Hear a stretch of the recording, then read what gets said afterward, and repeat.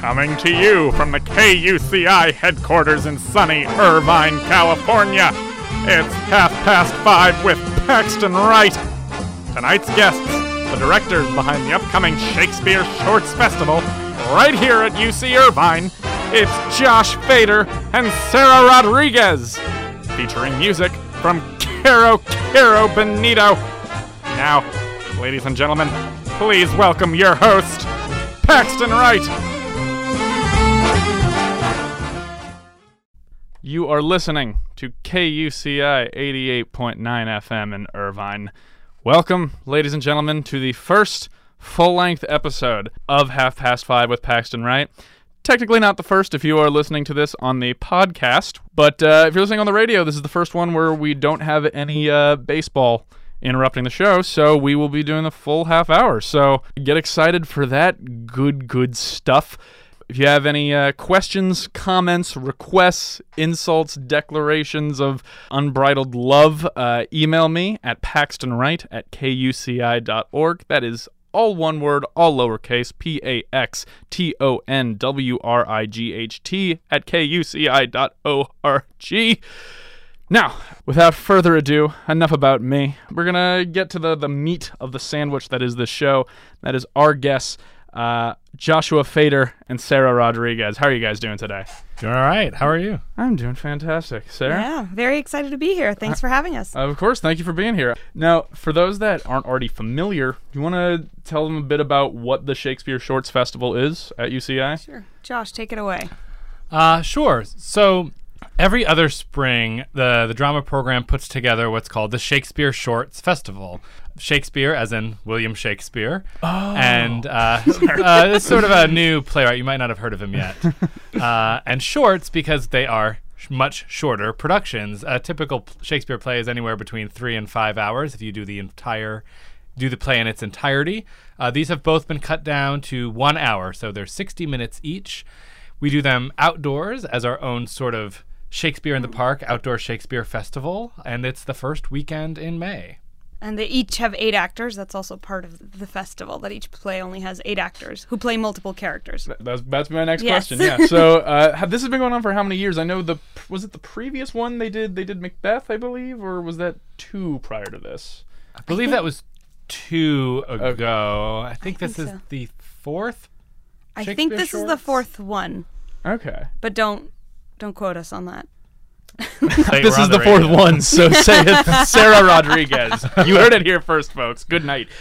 Now, what I wanted to ask you guys next. So you're directing which show each, Josh? I'm directing The Comedy of Errors. And I'm doing Romeo and Juliet. Now, so it's got to be tough. Do you condense the shows yourselves, or are you given condensed versions? Oh, we'd condense ourselves. Oh boy, that sounds like a daunting and anxiety-provoking undertaking. Yes. It sounds like that, yes. Yeah, I mean, we've been working on these since the fall.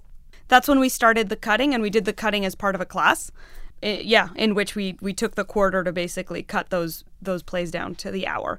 And we got to test a few scenes out with actors. We had them read in class, and then kept doing, that was the initial cut. And then we kept cutting and cutting and cutting until we got to our 8 actor mark. So do you try to cut it down to as small a cast as possible, keep the bare essentials so that you don't have to have too many people playing too many roles, or how does that work?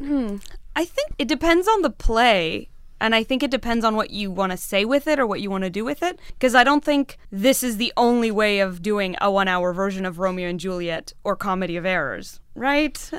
There are many ways of doing it, so depending on what your vision is for it, that might shape what you need to do, or that might shape if it's the bare minimum or if it's cutting a certain plot line out. I think it depends. Right. Yeah, there are certainly, versions of this where you could do it with just 8 characters, certain versions where you could have all 30 characters, and I think it just is a matter of what the style of the production is.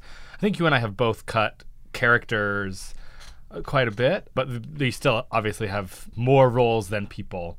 And for each of us, how that manifests itself in production is different based on the styles of the two shows.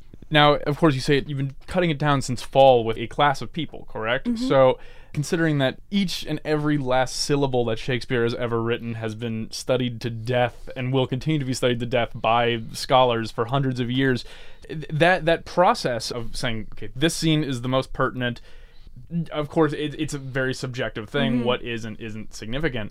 But did that lead to a lot of course, still civil, but nonetheless somewhat heated debate among you and your peers? I think the fact that we had a lot of authority over our script in that class where we were cutting it, and we got to test out some scenes, but we would bring in different actors to do so. So it wasn't the same group other than the other playwright directors who were in the class. Surprisingly, it didn't lead to a lot of angry debates. No, we certainly had discussions, and for example, at one point, each of us said, "Well, I cut this plot point, I cut this character.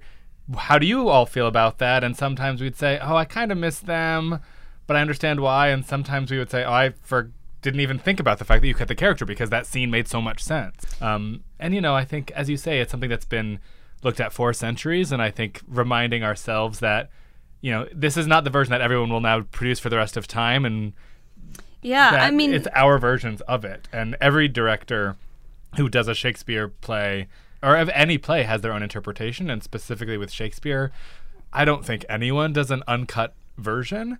They might only be cutting it to 2.5 hours, and we're cutting it down to 60 minutes, but that there's more freedom because it is everyone sort of has this familiarity. It's been done for hundreds of years. There's more wiggle room. Yeah, I think so. And I think even with these productions, I'm not even saying this is the 1 hour version of Romeo and Juliet.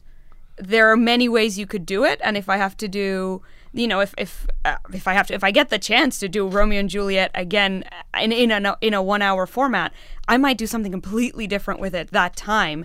So at least for me, it was also giving myself the permission that we don't have to be that precious about it. This is the one instance for this one particular production in this point in time at UC Irvine. Right. This is what this production's going to look like. But I think, Shakespeare belongs to everybody. Once I understood that, I felt I can really do what I want with this while still honoring Shakespeare. So when you approached these shows, how much of... Again, I guess this sort of was all a part of the process as of last fall with your class, but how much of it did you study the analyses and theories and thoughts of scholars and academics before you? How much of it did you approach with your own subjective take? I guess in the summer is when we were starting to make choices about which plays we were going to do, because that was also a process of deciding what they would be, what those plays would be. I don't know how much. I think a little bit of half and half. I think I relied on myself and my instincts and the conversations with my peers. Mainly my professor Jane Page and Josh here and a couple other students that were in the class, that in terms of what they were saying and how they were feeling about the different cuts that I was making. I certainly read a lot of, thoughts and theories from other people about the play, and I think that's something you have to do, and that's really helpful. But I trusted my own thoughts and my own instincts as well, and made it what I wanted it to be. Right. Yeah. I think for me, when I was doing the cutting, I hadn't read any analysis or reviews or anything like that. It's something I did since then, between January and now.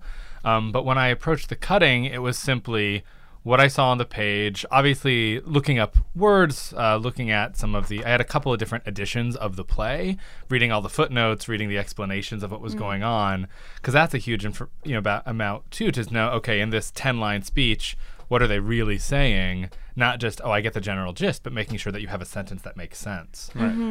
So a lot of it was based on that. I had seen a couple of productions years ago and several years ago, so remembering what stuck out and what I enjoyed and what brought me to this play when I read it. I read probably 15 plays over the summer to choose.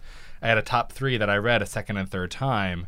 And when I settled on this play, it was, what were the things that really jumped out to me from that reading that I wanted to focus on, the style, the storylines, and there were times when I tried to keep a certain thing and I ended up having to cut it, or times when I cut something and then after hearing it in class, I thought, no, that's got to go back in. But in terms of the research, more of the analytical part came after. Right. For me. Yeah, I think what's interesting, particularly with Romeo and Juliet, because it's such a story that we all, for the most part, know of. I think a lot of people have never read it who know the story. We all know how it ends. And we saw that Hey Arnold episode Ex- where, we they did, where they did Romeo and Juliet. We remember. Oh, I'm so glad you mentioned Hey Arnold. I try to have one per episode. Okay. Yeah, I think we just know that story so well collectively that, it was impossible not to listen to any of it, because we've all seen different adaptations, whether it's a production or movies or lower adaptations like Romeo and Juliet or, it's just a story that's been in everything at some point.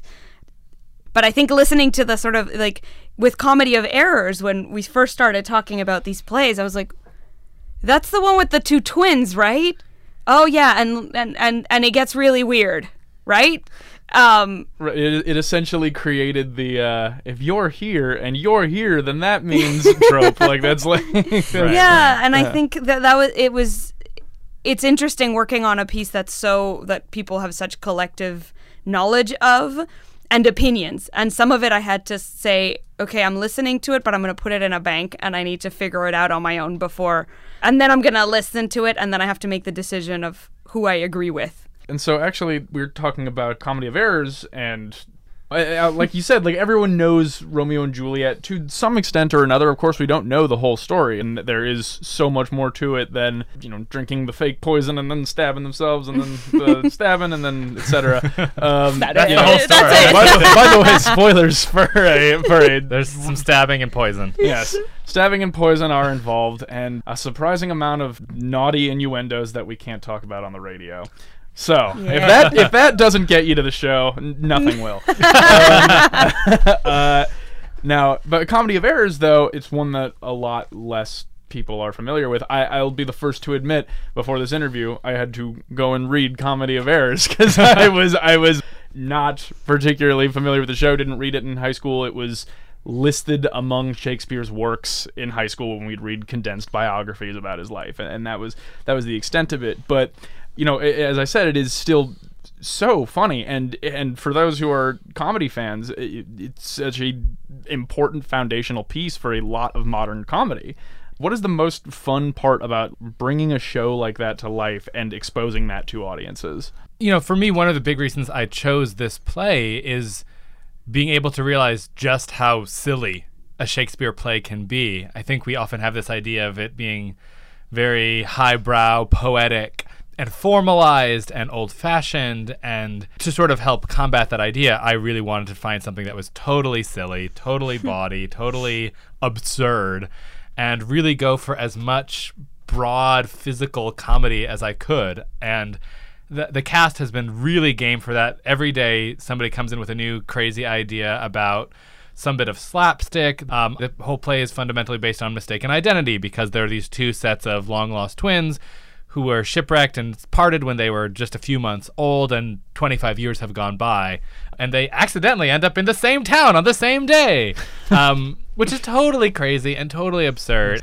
And knowing that this was one of Shakespeare's first plays, it was written in his first few years of really being an established playwright, and you sort of see all these tropes that later on he uses in lots of other plays, and everyone uses in other plays. So to sort of go back to the beginning of that and embrace how over the top you can be, how physically silly you can be, how much physical comedy you can get, and doing that with this great group of actors who are bringing such funny ideas to the table, I think really helps just celebrate being goofy and being silly, and the sort of foundation of so many of these comic forms. So are you guys going to be keeping an iambic pentameter with these shows? Oh, yeah. Absolutely. That's sort of a fundamental part of doing a Shakespeare play as a Shakespeare text. Yeah, I mean, I think otherwise, well, why do Shakespeare? That's the main beauty and fun of it, because I mean, a lot of the plots he didn't come up with. So it's really how those stories are organized and how they're told through this beautiful language. And a big part of it, especially working with young students, is demystifying that language and making it accessible. And yeah, okay, there are rhymes, but they're saying words and they're communicating quite clearly, actually. And I think there are plenty of great adaptations of those stories, and those are absolutely worthy productions to go see. Oh, definitely. Just the way, as you said, that Comedy of Errors and Romeo and Juliet are both based on very old comedies and tragedies and love stories from the dawn of time, ancient Rome and et cetera. So this particular text, it's all about that. And I think the poetry of this is what makes it beautiful, as part of the important challenge for college actors to work on, and for us as grad directors to dig into how do you make this text and these words and these sentence structures and this poetic form be lively and be interesting and be engaging and be understood by the actors, by the audience. And be enjoyed as well. Right. I think it's not just about getting past that structure, it's about really embracing it and having fun, saying words that we don't usually say every day. So just so people get a reference for how difficult it is, can one of you guys demonstrate real quick what that rhythm is? Oh, Josh is the scansion master here. So to talk a little bit about, for those of you who don't know, what iambic pentameter means, it's the form of poetry that Shakespeare most often wrote in. Not all the time, and certainly in both of these plays, it goes back and forth between the sort of formal verse poetic format and normal, everyday, conversational prose. But the verse is iambic pentameter, meaning each line has 10 beats that are broken up into 5 two-beat phrases. Each of those two-beat phrases is ba-ba, and that's called an iamb in poetic terms. And there are different variations. Sure, pentameter, because there are 5 of them, but there's lots of different ways that form can break. The first thing that comes to mind to me is the opening prologue of Romeo and Juliet, which I had to memorize in high school and have never forgotten. But 2 households both alike in dignity, in fair Verona where we lay our scene. Obviously, if we did the whole play like da da da da da da da da da da, it would sound terrible and it would just sound like a drum beat after a while. That 1 hour is going to feel like the full 3. Exactly. So I think one of the big things that we've worked on with our casts, and I think most directors do when they work on Shakespeare, is finding the balance of, yes, we have these pattern of accented, emphasized syllables and not accented, more quieter syllables, and how to embrace that rhythm, but make it feel totally natural and totally make sense. And as we sort of talked about, we did a big sort of, what we called it a scansion party. Scansion meaning looking at the poetic form and analyzing it. And what we said was... What did we say? I have no idea. We said.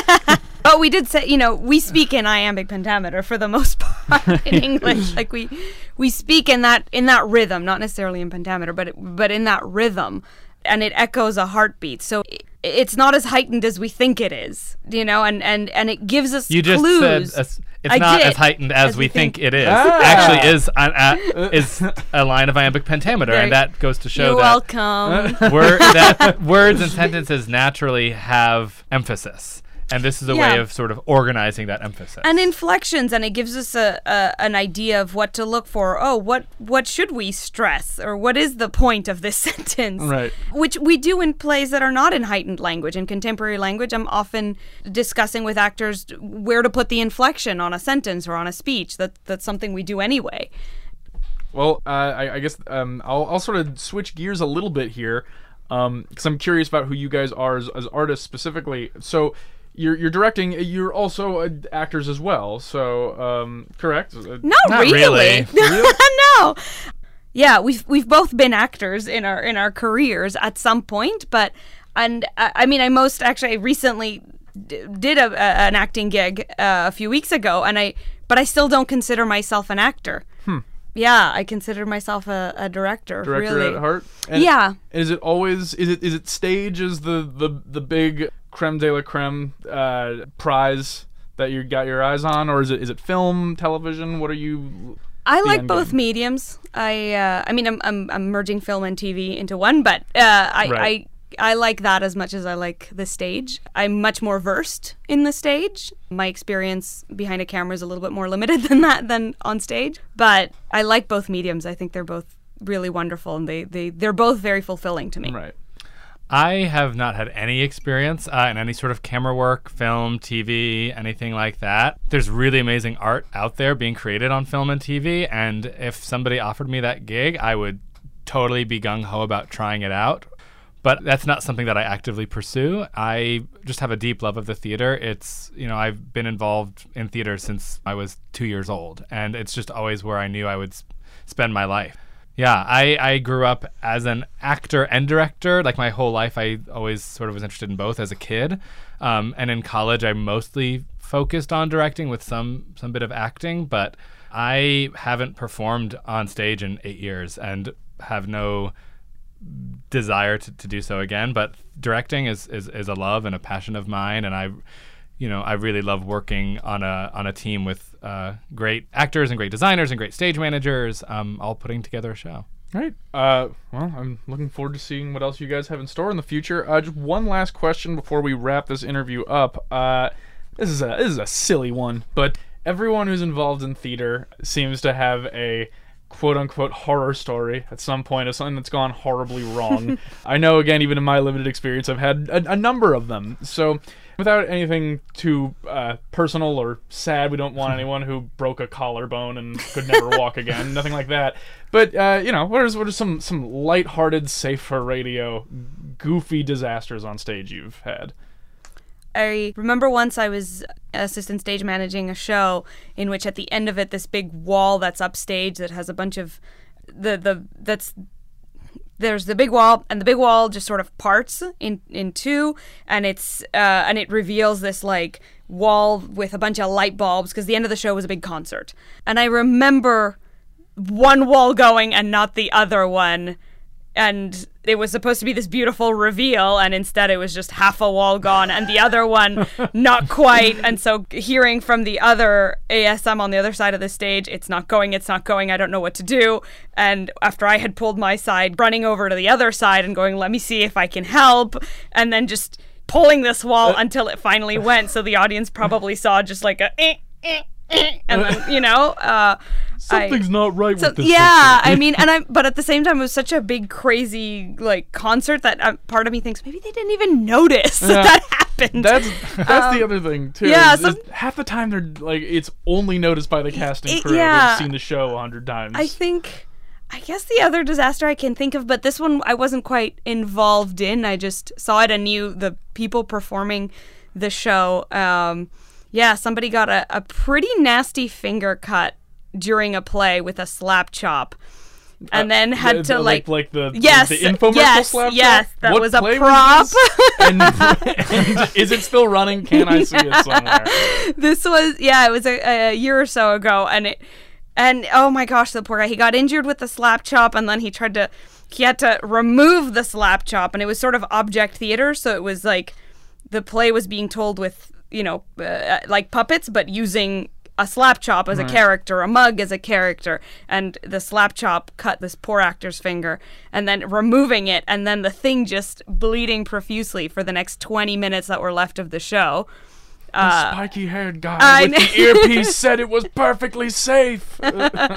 You would think, yeah, and like watching this person then perform the show with only one hand, and trying to, and like wrapping the finger, like going through several rags, and and then getting stitches at the end of the night. That's a fun evening. There you go. Wow. But no one lost anything. It's all good. Oh, except a finger. It's still there. It's still there. It was just a brief It loss is a brief, of a finger. yeah. In high school, I was in a show, and thank goodness it was our final dress rehearsal. I had this big, quick change right before the final scene, and it was not going well. I finished it up. I was like running on stage, buckling things and buttoning things, and I get on stage to like sing my big note, and my pants just go down. And thank goodness it was a dress rehearsal, so like there was no audiences there. No, my parents were not there. But I remember being and you're 17, so you're just mortified that your pants just went down in front of all of your friends. And on their own? Like, It's just they weren't buckled. Like, it was a quick change that did not get a quick, very fast costume change that did not finish in time. Okay. So I ran on stage and down they went. And then in college, I was in a show too where I remember sort of there was this moment where we were all walking down stage and we had this section of the stage that went out over the orchestra pit, and I just stepped right off of the stage and fell into the orchestra pit. But luckily the orchestra was only on one side. The other side was just a big empty space with crash pads, because at another point in the show somebody jumped into it. So I just stepped right onto the crash pad and just bounced right back up onto the stage. I don't even remember exactly what happened that day, but I got back on the stage and that was that. I would love to see just you fall off the stage and a single tuba in the orchestra just close the curtains. Well, hey guys, thank you so much for being on the show. This was a terrific interview. I was so glad you were able to make the time for this. Thank you. Thanks for having us. Of course. Now, before we go, we do have a song by a band, a staple of KUCI. If you're a regular listener, you're familiar with them. Kiro Bonito. The song is Only Acting. We will get to that shortly. Sarah Rodriguez, director of Romeo and Juliet. Josh Fader, director of Comedy of Errors for the upcoming Shakespeare Showcase. Shakespeare Shorts. Shakespeare Shorts, excuse me. And that takes place on May 2nd, 3rd, and 4th outside the Intercollegiate Athletic Building in the School of Humanities at UCI. Hi, ladies and gentlemen. Paxton Wright here, recording several days after the initial interview that I did with Josh and Sarah. Forgot to mention that the show is also being put on by artistic director Jane Page. Wouldn't be right to talk about the information behind this show without crediting her, because she is a hard-working lady, and the show would not exist without her. So, wanted to throw that out there. All right, you folks stay classy and dreamy. Fare thee well. Bless you, Jane Page. For more information regarding the show details in general and show times, you can check out the UCI School of Humanities website. Thank you so much, guys. Really appreciate it. Thank you. Thank you.